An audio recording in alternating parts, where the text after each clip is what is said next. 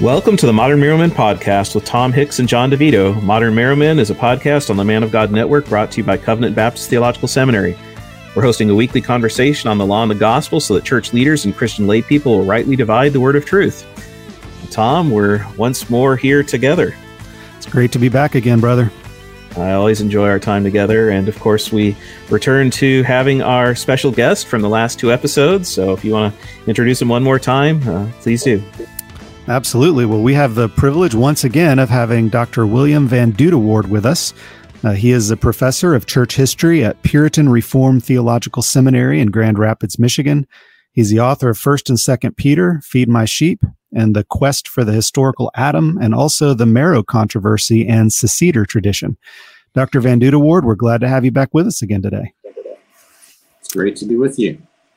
Today, we wanted to ask you some questions about the Marrowmen and the free offer of the gospel particularly. We got into that a little bit in previous episodes, but wanted to focus on it today. The first question we have for you is, what did the Marrowmen believe about the free offer of the gospel? Well, the Marrowmen just very clearly pressed home the fact that the offer of the gospel is something that is to be made freely, you could say indiscriminately, widely, to be proclaimed to everyone. And that there are no conditions that would hinder that free offer of the gospel. No prerequisites, no qualifications, that is to be proclaimed widely, fully and freely to everyone. Everyone in the pew, everyone in the community. And how would they express the free offer? Like, what would be a way of articulating it from a Marrow perspective?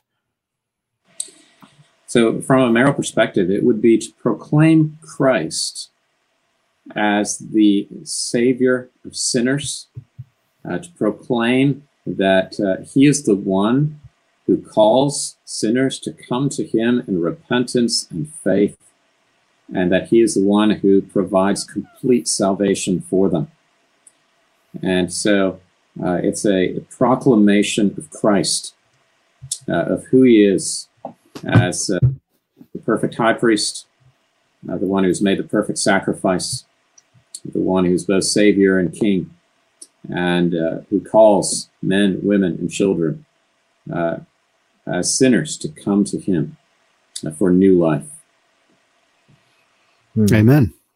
Amen. Well, then, if with all of that, of course, what made this doctrine from the modern Marrowmen of the free offer so controversial in the midst of what was going on in Scottish Presbyterianism? Yeah, one of the big issues was that a lot of people had started to slip away from the freeness of proclaiming that free offer.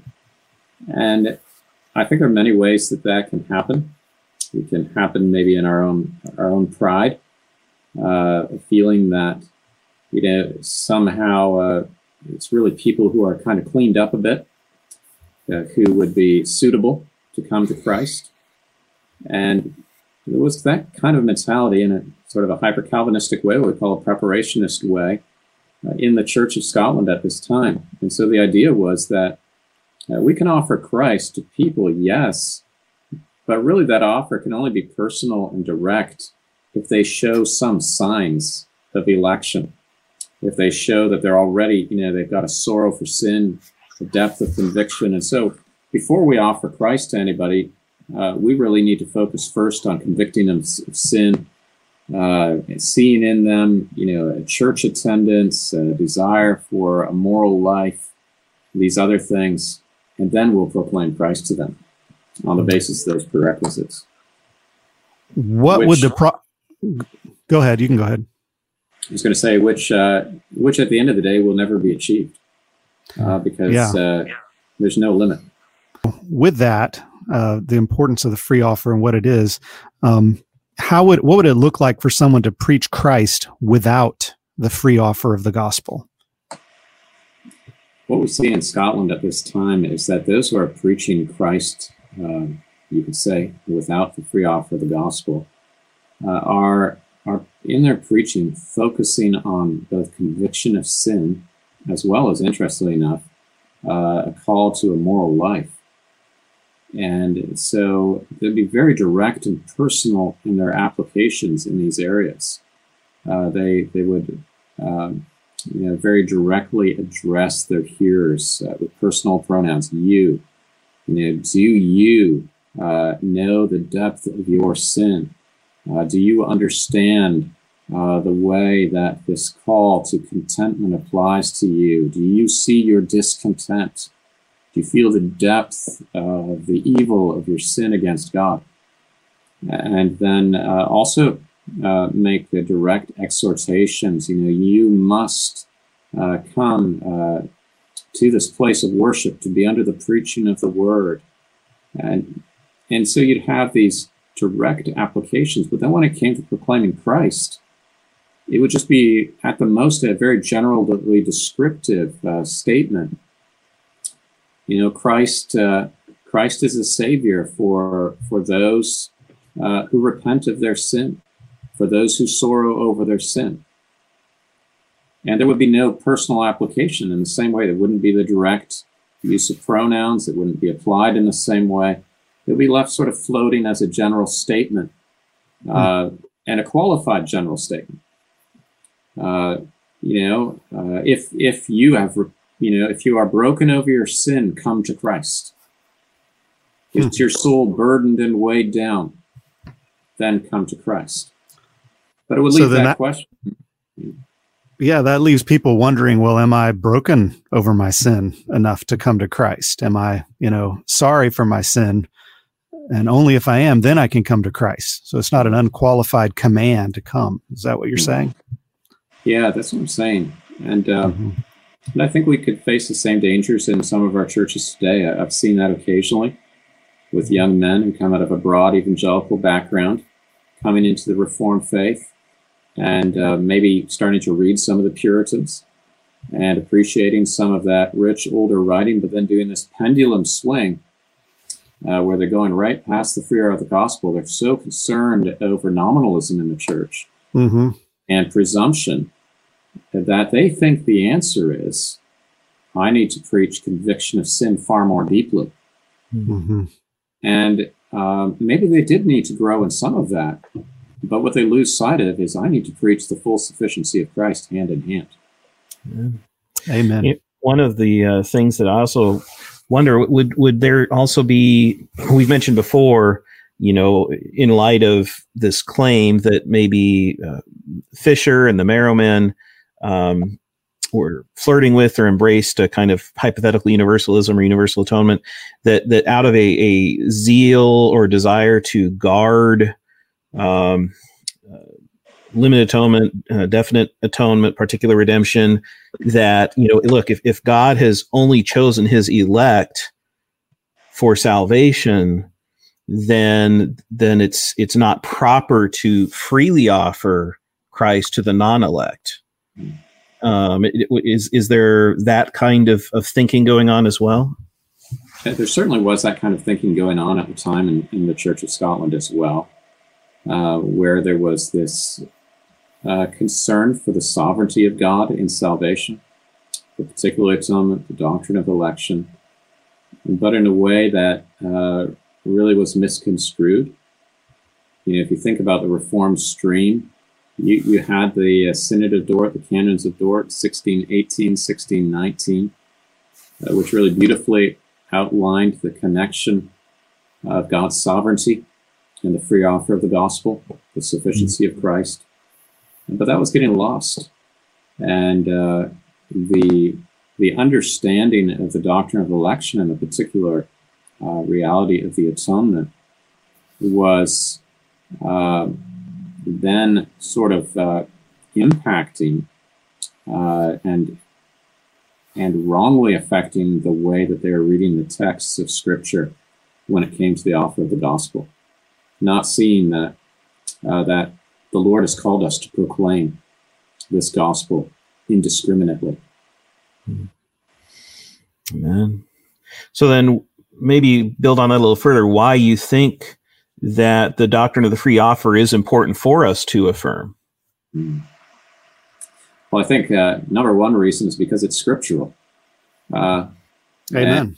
And so, we see the pattern of Scripture through and through. We look at the Gospels, at Christ's proclamation of himself, his call to sinners in the Gospels.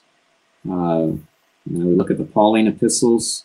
We go back to the Old Testament. I think of Christ's words, and I mentioned this in our earlier episode, in John 3, where he's talked about as Moses lifted up the serpent in the wilderness, and then going on to apply that to himself, and the wide call that he makes regarding himself as the Savior of sinners to his hearers. And so I think simply because it's rooted in Scripture, we see this is the language of Scripture. Amen. That's a call. Well, I know I've certainly appreciated the insight that you've provided for us today, and the last few episodes as we've been considering the Marrow controversy, and the controversies have been very helpful and continue to be relevant in our own day.